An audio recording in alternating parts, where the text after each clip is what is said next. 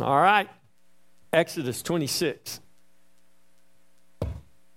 Y'all ready to fly? We're going to have to fly to get through this today.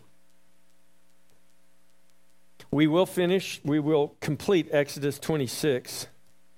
We were in Exodus 26 last week, and we talked about the tabernacle, because this is what Exodus 26 presents to us.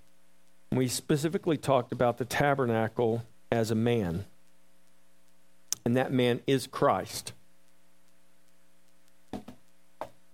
So let's read.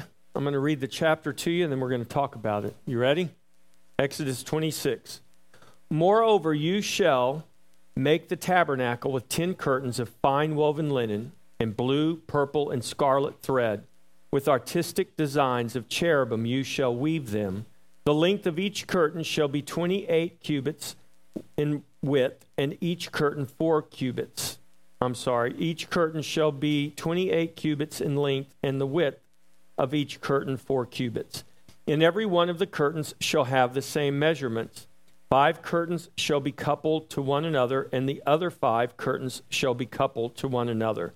And you shall make loops of blue yarn on the edge of the curtain of one set, and likewise you shall do on the outer edge of the other curtain of the second set.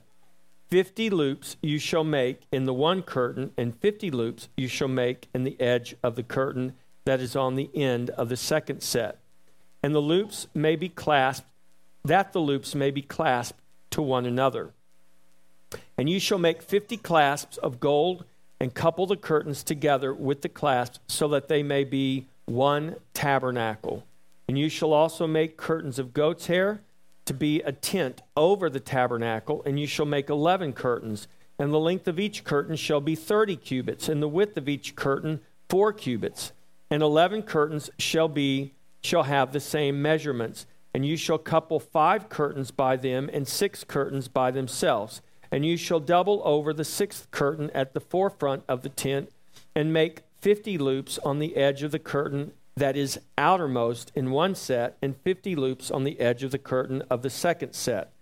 And you shall make 50 bronze clasps, put the clasps in the loops, and couple the tent together, that it may be one. The remnant that remains of the curtain of the tent, and half curtain that remains, shall hang over the back of the tabernacle, and a cubit on one side, and a cubit on the other side of what remains of the length of the curtains of the tent shall be hanging over the sides of the tabernacle, on this side and on that side, to cover it. And you shall also make a covering of ram skins dyed red for the tent, and a covering of badger skins above that.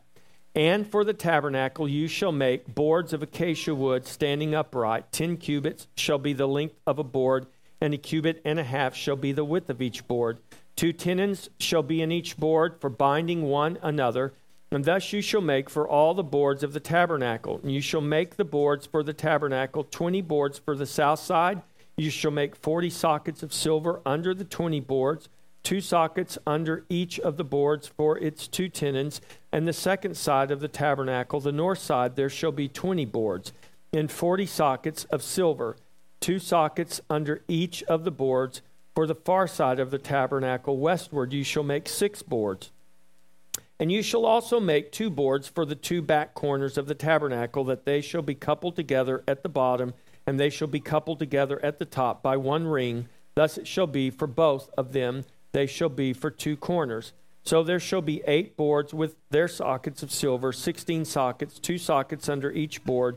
And you shall make bars of acacia wood, 5 for the boards on one side of the tabernacle, 5 bars for the boards on the other side of the tabernacle, and 5 bars for the boards on the side of the tabernacle of the far side westward. The middle bar shall pass through the midst of the boards end to end, and you shall overlay the boards with gold, and make their rings of gold as holders for the bars, and overlay the bars with gold. And you shall raise up the tabernacle according to its pattern, which you were shown on the mountain. And you shall make a veil woven of blue, purple, and scarlet thread, and fine woven linen, and it shall be woven with an artistic design of cherubim. And you shall hang it upon the 4 pillars of acacia wood overlaid with gold. Their hooks shall be gold upon 4 sockets of silver, and you shall hang the veil from the clasp, and you shall bring the ark of the testimony in there behind the veil. And the veil shall be a divider for you between the holy place and the most holy place. And you shall put the mercy seat upon the ark of the testimony in the most holy place. And you shall set the table outside the veil, and the lampstand across from the table on the side of the tabernacle toward the south. And you shall put the table on the north side. And you shall make a screen for the door of the tabernacle, woven of blue, purple, and scarlet thread, and fine woven linen, made by a weaver. And you shall make for the screen 5 pillars of acacia wood, and overlay them with gold. Their hooks shall be gold, and you shall cast 5 sockets of bronze for them. That's a lot, isn't it? Father in heaven, thank you for your word. Thank you for this gospel. Thank you for the beautiful picture, the revelation of Christ that you give to us throughout your word. Give us eyes to see, ears to hear.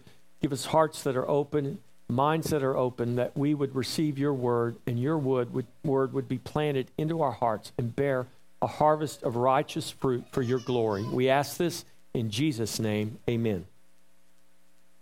All right, so there's a lot of detail here. We could literally spend weeks, months talking about the detail here, but we're not going to do that.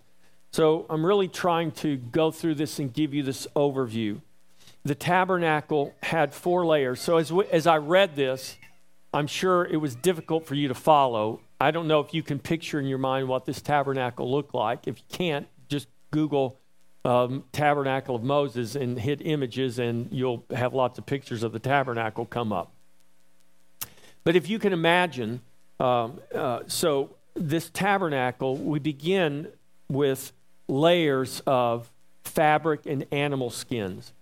And as Moses is receiving the instruction from the Lord, God begins with the innermost layer or covering. And so the tabernacle had 4 coverings, and it begins with this innermost layer that was linen. It was fine woven linen with blue, purple, and scarlet thread. So if you can picture, this is a tapestry, and without going into a lot of detail, this was not like a sheet. This was more like 4 fingers thick. It was extremely heavy and sturdy.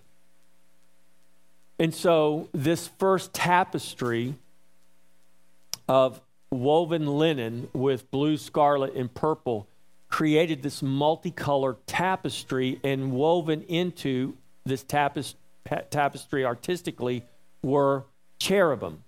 Remember cherubim? Cherubim is what guarded the entrance to the Garden of Eden. Cherubim were the 2 beings that guarded the entrance. Cherubim were the 2 beings on top of the mercy seat, and it was between the cherubim at the garden. It was between the cherubim in the holy place above the ark that God dwelt among his people. And so this first tapestry, this innermost covering, had this multicolored weaving with these cherubim artistically all over it. The next layer was goat's hair.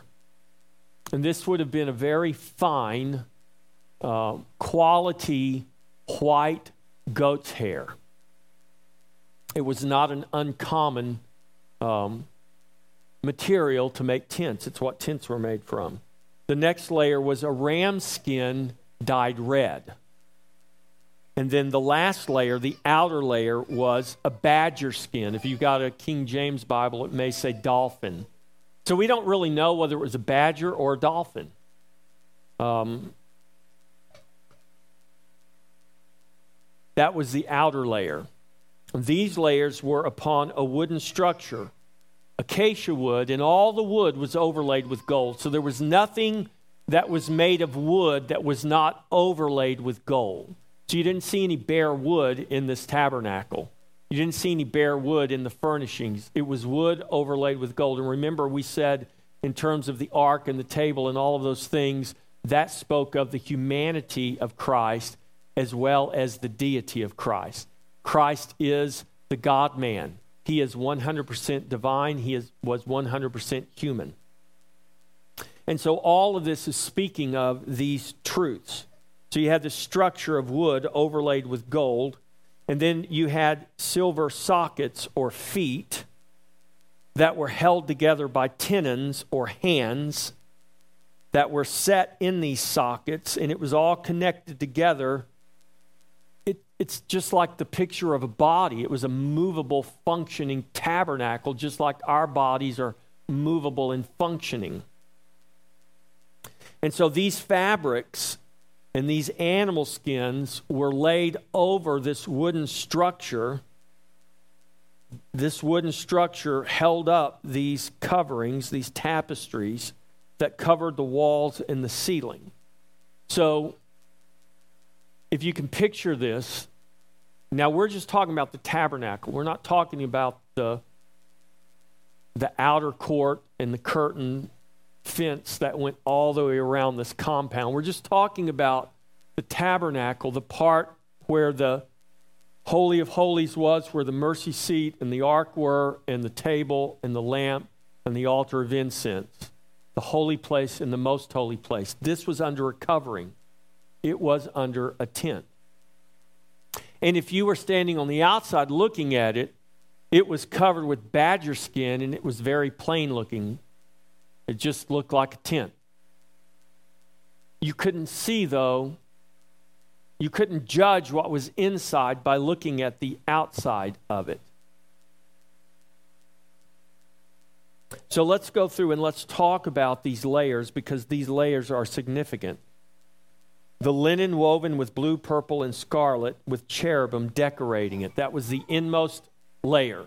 So if you were a priest and you walked into the tabernacle, the walls were golden because this is acacia wood put together with tenons, all fitted in these feet that were on the ground, held by these hands, these silver sockets, and this wood overlaid with gold. But above you would be this tapestry. So if you looked up, you would see this beautiful tapestry that had cherubim woven into it. You walked into the holy place, you would see the same thing. There was a veil there. So there was an entrance, the outside, that was a multicolored tapestry of fine linen. So it had white and blue and purple and scarlet.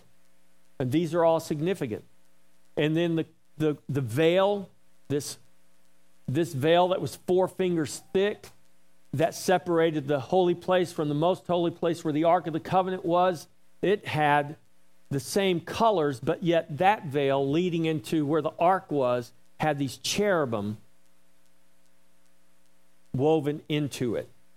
And it wasn't like a Persian rug. You might have a Persian rug in your house, and you turn that rug over, and the back side looks really ugly, and the front side is really pretty. You've all heard the analogy, our life is like the tapestry. It sometimes looks ugly, unattractive, because we're seeing the backside of the tapestry. That's not what this was. This was beautiful on both sides. This had cherubim. The veil had cherubim on both sides. The curtains had cherubim on both sides. It was woven in that way. It was. I can't do it. I can't even hardly sew a button on my shirt. So I don't know how they did it. But this is what it was.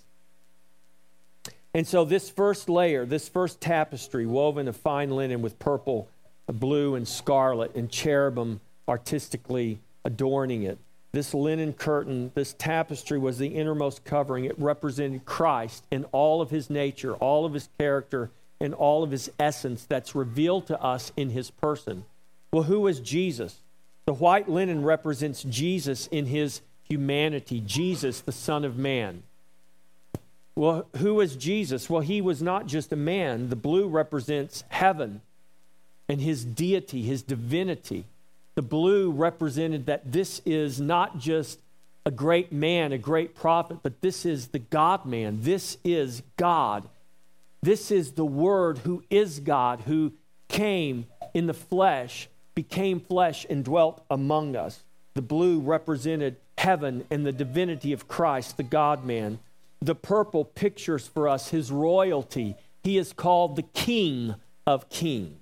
His cross was labeled with a sign that says, "This is the King of the Jews." And in Hebrew, that phrase, King of the Jews, spelt out the unspeakable name of God. It's why the Jews were so upset, and they told Pilate, "Don't put that sign on that cross," because they realized what that sign said. Pilate had no clue what it said, but heaven knew what it said. So the purple represented his royalty. It represents Jesus, the King of Kings. And the red represents the blood of the suffering servant who is our atoning sacrifice. Now, just a real quick aside. Sometimes you'll hear critics of the Bible. Actually, somebody posted a meme the other day. And it was a meme that basically was making fun of the fact that we have 4 Gospels. Basically, it was the meme that says, "Okay, guys, I'm only going to say this once. Listen." And there are supposedly the 4 apostles writing, even though people don't even know their Bible, they don't even know history. Luke, who wrote one of the Gospels, was not present there with Jesus. He was actually a Gentile doctor who wrote an account, but it is one of our 4 Gospels. And we have 4 Gospels that are different expressions. They're not contradicting accounts. They are different accounts that have different details, but they all speak with one voice because they all reveal to us one man, one person who is Christ. Matthew's gospel was written to the Jews, and Matthew's gospel reveals Jesus, the King of Kings. It speaks of his royalty, represented by the purple in this tapestry. Mark's gospel, going in order that's in your Bible, Mark's gospel presents Jesus, the suffering servant, which is represented by the scarlet in this tapestry, who redeemed us by his blood. Luke's gospel represents the white linen, the humanity of Jesus. And this is what the gospel of Luke represents, the Son of Man, Jesus, the man. And John's gospel, different from the other 3, presents Jesus, the God-man. In the beginning was the Word. Mark's begins with a genealogy. Matthew's begins with a genealogy showing the royal line of David. Luke's begins with a genealogy tracing the genealogy of Jesus through Mary. He was a son of Adam in that sense, though his father was God. But John's gospel presents this picture of Jesus. This is the blue in the tapestry, the divinity, the heavenly nature, the heavenly essence, the divine essence of who Christ is. He is the God-man. In the beginning was the Word, and the Word was with God, and the Word was God. This is what John's gospel presents. So we don't have 4 competing, contradicting gospels. We have 4 gospels that present the 4 characteristics, the very nature and essence of who Jesus is. Jesus the King, Jesus the servant, Jesus the man, and Jesus our God. And this is what this linen represents. This is what this tapestry represents. It's why God told Moses to make this tapestry with these colors in there, because this was all about a man, the man, Jesus Christ. And on that tapestry with those colors were cherubim. Cherubim were woven into to remind Israel that God was dwelling among them, that he is Emmanuel, God with us. And the cherubim guarded the way to God. They reminded Israel of God's unapproachable, fiery presence guarding the entrance to the garden and the way to the tree of life. Remember, when God drives man out of the garden, he does it for his own good in his grace, lest man take and eat from the tree of life and live forever in a state of sin and death. And so these cherubim are there guarding the entrance, and the fire, the pillar of fire, wasn't a flaming sword that the cherubim had. It was the very presence of God dwelling between those cherubim, the same presence that dwelt between the cherubim on the mercy seat. And this is why God instructed Moses to weave cherubim into the veil and into the tapestry, because this was God's house. This is where God was dwelling. And so the image of those cherubim woven all over those curtains reminded Israel of man's costly fall into sin and death.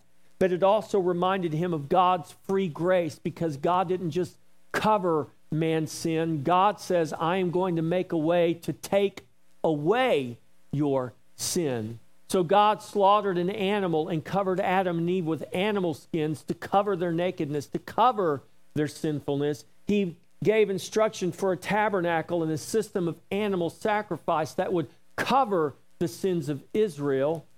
But God was doing all of this to point us to the ultimate sacrifice, the ultimate Redeemer that would come, who is Jesus Christ, whom John the Baptist declared when he says, behold the Lamb of God who takes away the sin of the world. And so these cherubim were there to remind us of the fall, but also to remind us of the promise and the salvation that God would bring to his people. That God would give to man who deserved death his free grace and bring life. So God gives us, along with these, we're going to see he gives us numbers that carry meaning. So there were 10 curtains, 28 cubits long, 4 cubits wide. 28 divided by 4, this is math class, is 7. Now these are all significant numbers. The number 10 represents the law of God, the testimony of God, the complete testimony of God, the completeness of order.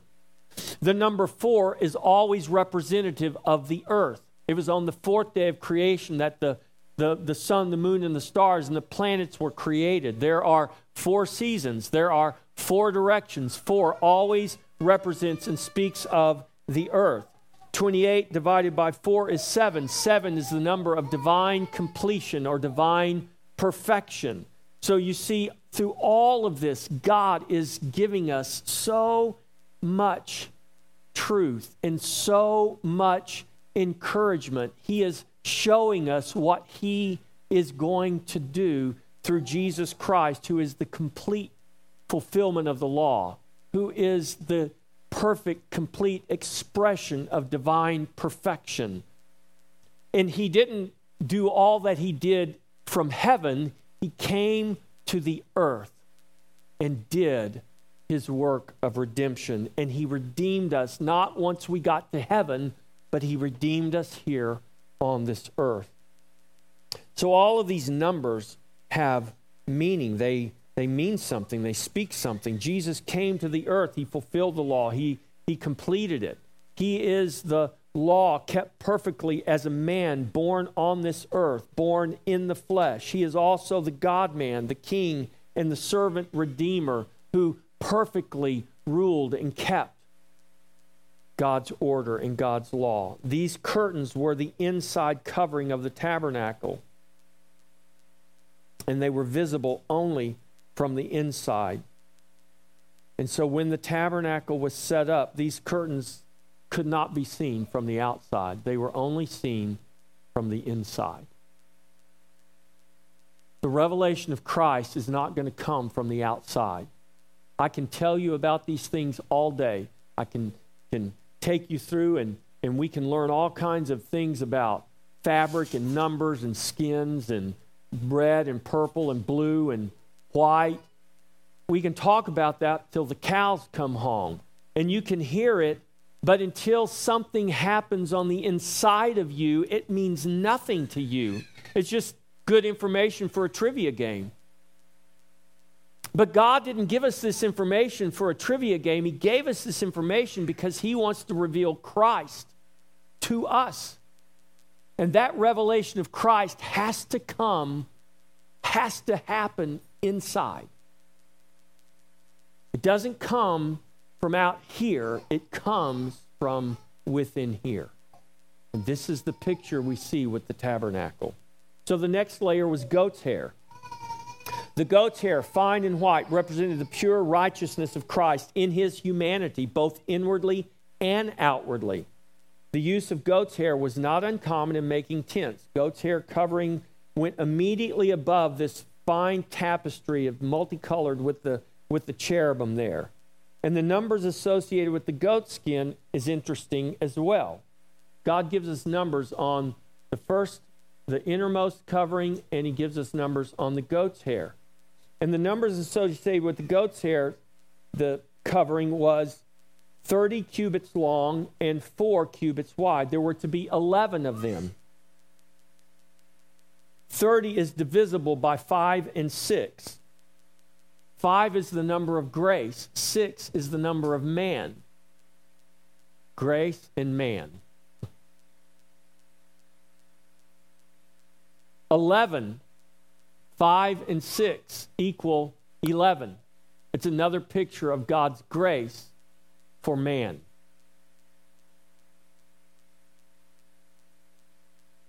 Four, again, there were 4 cubits wide. 4, again, is the number that speaks of the earth. God's grace for man was not just held in heaven, but God's grace for man came to earth, where man was. And he poured out that grace upon man. He pours out that grace upon men in Jesus Christ. He pours out grace upon all men. But he pours out, in particular, saving grace for those men in Jesus Christ. So you had the linen innermost. You had the goat's hair. That was the first layer of protection over that. What commonly tents were made out of in that day. But above that, there was a ram's skin. Not just any old ram's skin, but a ram's skin dyed red. The ram skin represents Christ, our substitute. The red symbolizes his blood, the blood of sacrifice. He is the ram that Abraham found in the bush. Remember when Isaac and Abraham are going up to the mountain, and Isaac's carrying the wood, and and they got the knife, and they've got the fire, and Isaac says to his dad, he says, Dad, we got the wood, we got the fire, we got everything, but where's the lamb? I don't see the lamb. Isaac not realizing he was going to be the sacrifice. And Abraham says to Isaac, his son, he says, don't worry, son, God will provide for himself a lamb. They get up on top of Mount Moriah. Abraham ties up Isaac, puts him on the altar. He's getting ready to plunge the knife into him, and God says, stop. Don't harm your son. And behind Abraham, caught in the thicket, was not a lamb, was a ram. And Abraham takes the lamb from the thicket, and he sacrifices the ram in substitute for Isaac, which is a picture of Christ, our substitute, sacrificed in our place so that we may live. This is the ram skin dyed red. We'll talk a little bit more about that in a little bit. The next was the badger or the dolphin skin. It was not attractive. It was not beautiful. It was actually quite homely and quite ugly. Badger skin, some translators also refer to it as dolphin, represented this outer humanity of Jesus. This was, whatever this was, badger, dolphin, seal, whatever it was, this is what they used to make shoes out of. This is what they would shod their feet with because it was so tough and so durable. And the animal skin was used to shod feet to make sandals, but it was not attractive. The point was not for it to be attractive. The point was that it was purposeful. It was used, it was created, it was designed for a purpose, and that purpose had nothing to do with beauty. It had everything to do with function. Now, why this on the outside? All of this beauty on the inside, and no one can see it except the priests that go inside. The common, everyday Israelite was not allowed to go in and see that.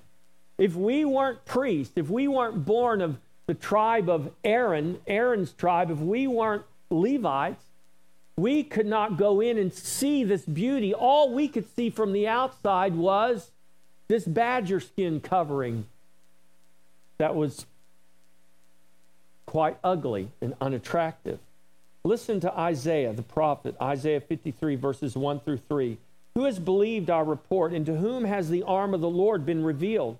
For he, speaking of Christ, prophesied of Christ 750 years before his birth. For he shall grow up before him as a tender plant and as a root out of dry ground. He has no form or comeliness, and when we see him, there is no beauty that we should desire him. He is despised and rejected by man, a man of sorrows and acquainted with grief, and we hid, as it were, our faces from him. He was despised, and we did not esteem him. Look at that. And when we see him, there is no beauty that we should desire him. Now, here's where God is different than we are.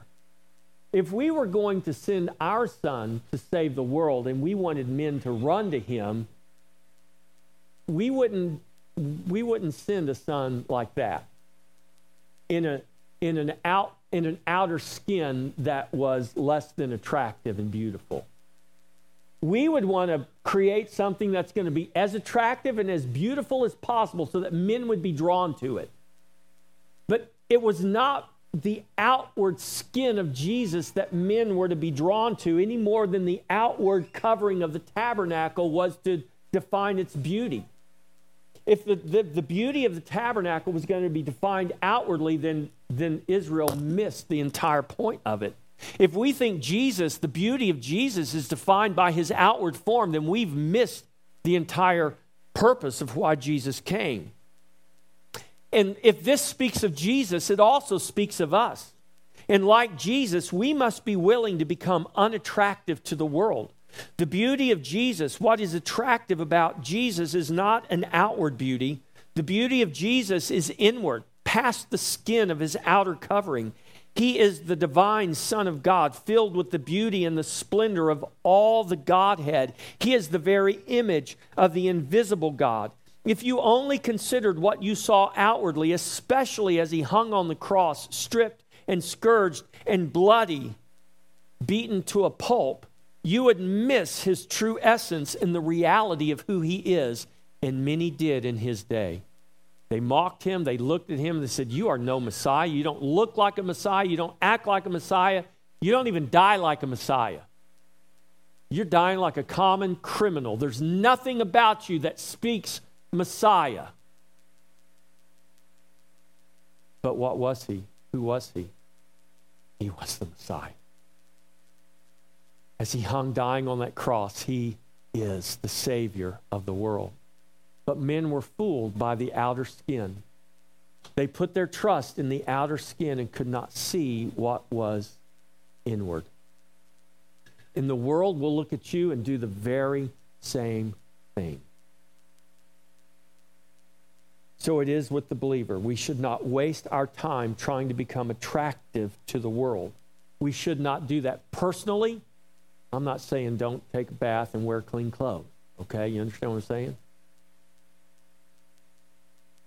But we should not obsess with trying to fit in with the world, look like the world, dress like the world, sound like the world, smell like the world, be like the world, to be accepted and attracted by the world.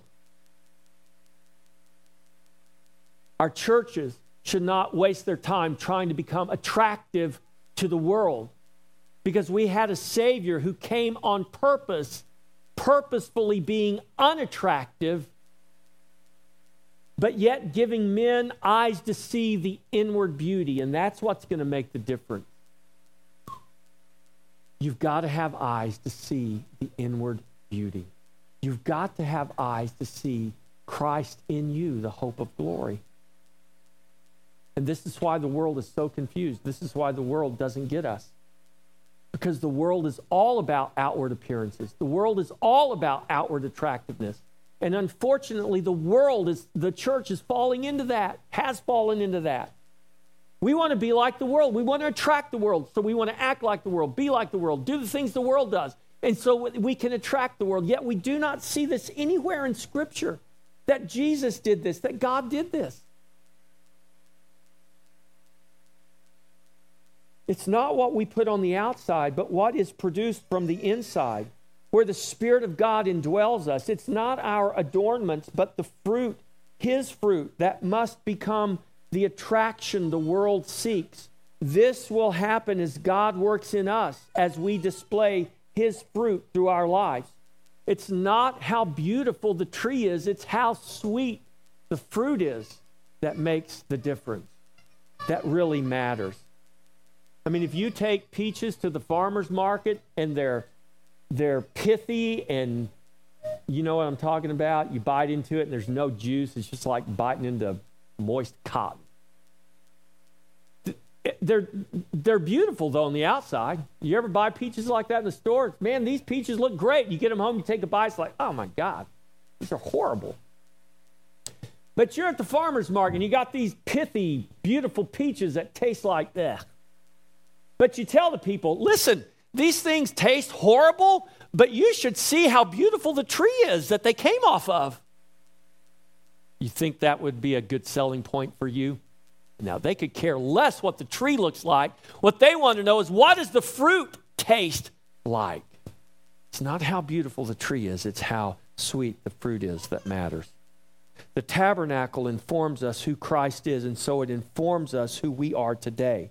The tabernacle was the tent of meeting. It was where God met with His people. It was the center of the camp of Israel. It was central to their worship, and it was central to their preparation for warfare. God prepared Israel spiritually for 40 years. Now think about it. When Moses is getting this download from God, we're 3 months out from Egypt. 3 months.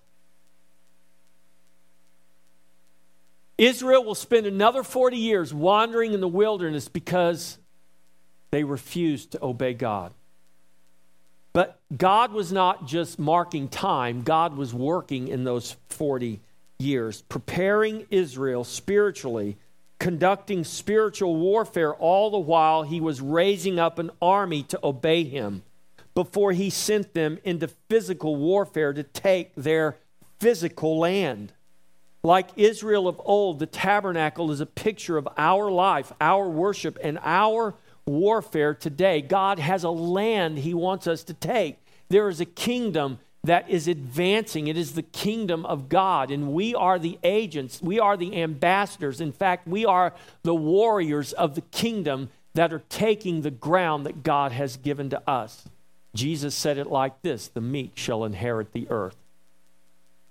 What will we inherit one day in Christ? Not just a few cities, not a few states, not a few nations, not a continent or two. We are going to inherit the earth, Jesus said. Today, we are no longer wandering nomads in a wilderness. We are a royal priesthood, ruling and reigning with Him as He is building His church in the earth. Listen to who we are as described by the Word of God. 1 Peter chapter 2, verses 9 and 10. This is Peter writing about us. But you are a chosen generation, a royal priesthood, a holy nation, His own special people, that you may proclaim the praises of Him who called you out of darkness into His marvelous light, who once were not a people, but are now the people of God, who had not obtained mercy, but now have obtained mercy. That's us, church. Or listen to John in his revelation of Jesus Christ. Revelation 1, verses 5 through 6. And from Jesus Christ, the faithful witness, the firstborn from the dead, and the ruler over the kings of the earth, to Him who loved us and washed us from our sins in His own blood, and has made us, listen, kings and priests to His God and Father. To Him be glory and dominion forever and ever. Amen.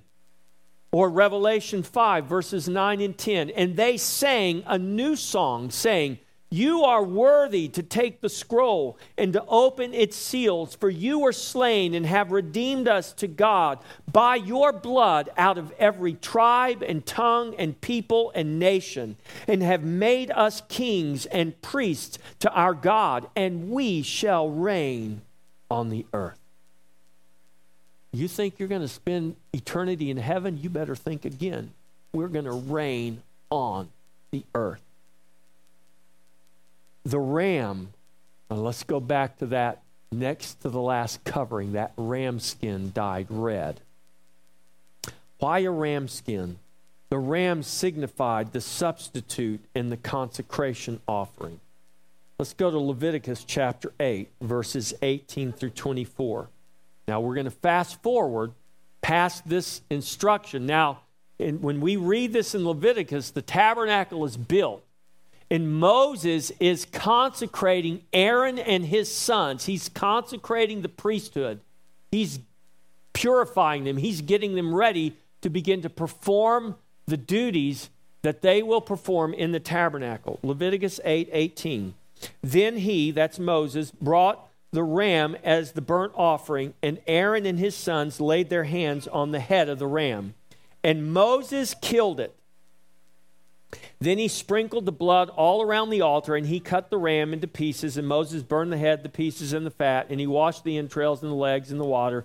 And Moses burned the whole ram on the altar. It was a burnt sacrifice for a sweet aroma, an offering made by fire to the Lord, as the Lord had commanded Moses. So they bring a ram and they offer the whole thing to God. Then look at this. Verse 22, and he brought a second ram, the ram of consecration. What does it mean to be consecrated? It means to be set apart for. It means to be inaugurated into. It means to be ordained. This is who you are. This is what you're doing. They were consecrating the priesthood, setting them aside, setting them apart, inaugurating them to be priests in the tabernacle. The ram of consecration. Then Aaron and his sons laid their hands on the head of the ram, and Moses killed it. And he took some of its blood and put it on the tip of Aaron's right ear,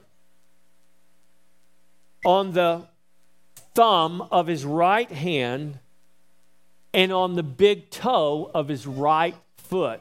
Sounds kind of weird to me. I don't know about you. I mean, God says, kill a ram and take the blood, Moses, and put it on the tip of Aaron's right ear. Put some on his right thumb and put some on his right big toe. What about the little toe, Lord? No, not the little toe, the big toe. Not the pinky, but the thumb.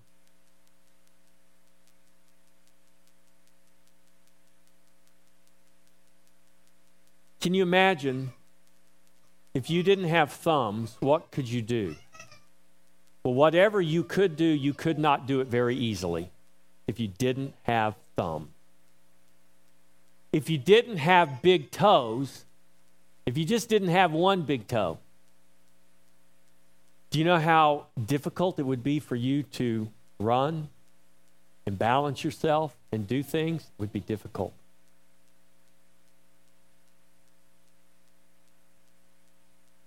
And then he brought Aaron's sons, and Moses put some of the blood on the tips of the right ears, on the thumbs and the right of their right hands, and on the big toe of their right feet. And Moses sprinkled the blood all around the altar. The priesthood was consecrated to God by the blood of a ram. That blood was applied to the right ear, the right thumb, and the right big toe of each priest. This signified that they were to be completely governed by the will of God as revealed through the Word of God. How did they hear the Word of God? Through their ears. How did they do the Word of God? With their hand. How did they go where the Word of God told them to go? With their feet. Ear, thumb, big toe. What I hear, what I do, where I go. In other words, their entire life. Not just when they were serving in the tabernacle, but their entire life was to be governed by the Word and the will of God. The Word of God heard with the ear was to command the priest. The blood applied to the right ear signified the priest hearing the Word of God and conforming their life to God's Word. The Word of God reveals the will of God. God's will is to govern the actions of all His priests, and all the priests were to do. This is signified by the blood applied to the right thumb of the right hand. The Word of God was to govern where the priest went, the path and the way the priest was to walk. This was signified by the blood applied to the big toe of the right foot of each priest. God applied the blood purposefully to those parts of the body that were instrumental in carrying out the will of God. This is not an accident. At this point, we might be thankful that we're not priests governed by such strict governance, right? But if you were paying attention to what I just read, you now know that you are priests according to the Scripture. God has established in Jesus Christ, who is our great high priest, the priesthood of all believers. This is what the Word calls us, priests as well as kings. You are a chosen generation, a royal priesthood, a holy nation, His own special people, that you may proclaim the praises of Him who called you out of darkness into His marvelous light, who once were not a people, but now are the people of God, who had not obtained mercy, but now have obtained mercy. You are a royal priesthood, kings and priests reigning with God on this earth. In Christ, you and I are a chosen. We are a royal priesthood. We are now the people of God. We've been brought into the land to take it for His glory. We are in a battle. We are in a warfare that has victory as our guaranteed outcome. The outcome is not in question. But sometimes we live our lives as though the battle is not real. We're oblivious to the battle and we're oblivious to the warfare. And we're only conscious of it when something, when we're wounded or when we're impacted in some negative way. Listen, the battle is raging everywhere, all around us, all the time. Whether you feel it or not, it's real. But the outcome is never in question. That does not mean that the battle and the warfare are not real and that there are not real casualties. People often ask me, Pastor Jeff, why did my loved one have to die? Well, because sin is real. Are you saying my loved one sinned? No, that's not what I'm saying. I'm saying sin is real and sin brought death. And death is a symptom. Death is a casualty. Death is what war and battle and conflict produce.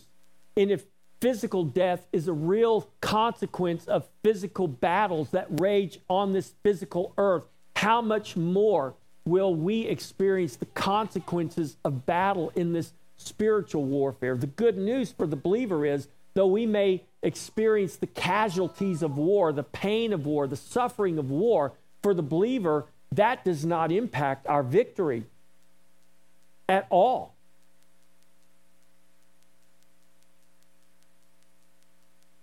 Let me read to you Ephesians 6:10.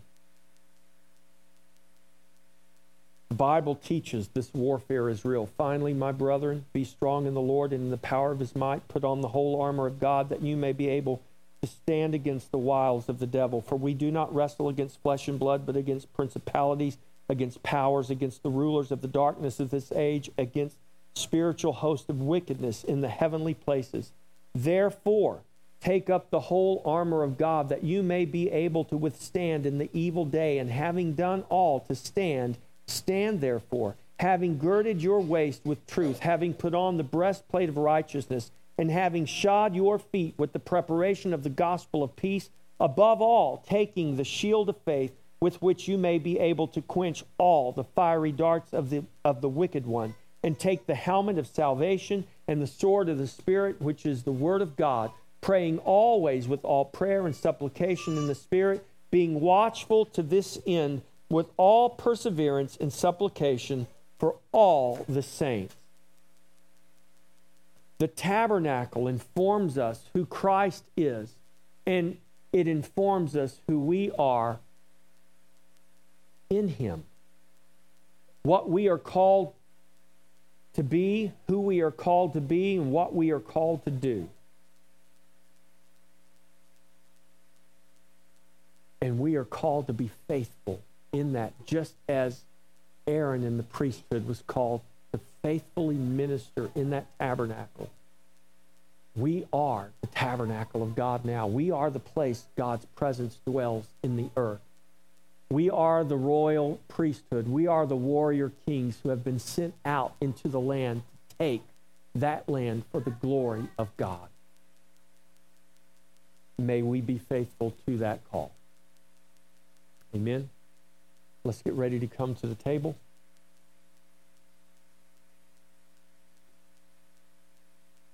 This table that speaks of our King, of our God, and of His body. This table does not just remind us of Jesus, it reminds us of Jesus and His body. And the only way you can become part of the body of Jesus is through faith in Jesus. And you are invited each week to come to affirm, to declare, and to affirm your faith in Jesus. So I invite you to trust in Jesus. I invite you to come to the table. Let's all stand. The tabernacle reveals to us Christ. It reveals who Christ is, and so it reveals who we are in Him. We are a chosen generation, a holy nation, His own special people. We are a warrior priesthood. We are warrior kings placed on this earth to build His kingdom, to be busy about the business of the kingdom until He comes again. This is the command of Jesus. Jesus promised that He would build His church and that the gates of hell would not prevail against it. Those gates are not moving, but we better be. We are warrior priests and kings called to storm the gates of hell. If we die doing it, we will wake up in the presence of the Lord. But live or die trying, those gates cannot prevail against His church. We are to take heart. We're to put our boots on, for we have battles to fight and work to be done for His kingdom. Our victory is not in question, for He has promised so. So, church, I challenge you as the church to consider your resolve and your commitment to His church and to His cause, to live as one who has been totally consecrated to God's service by the blood of Christ. May we rise up. May we be faithful for the task before us. May we do it all to and for His glory. Amen.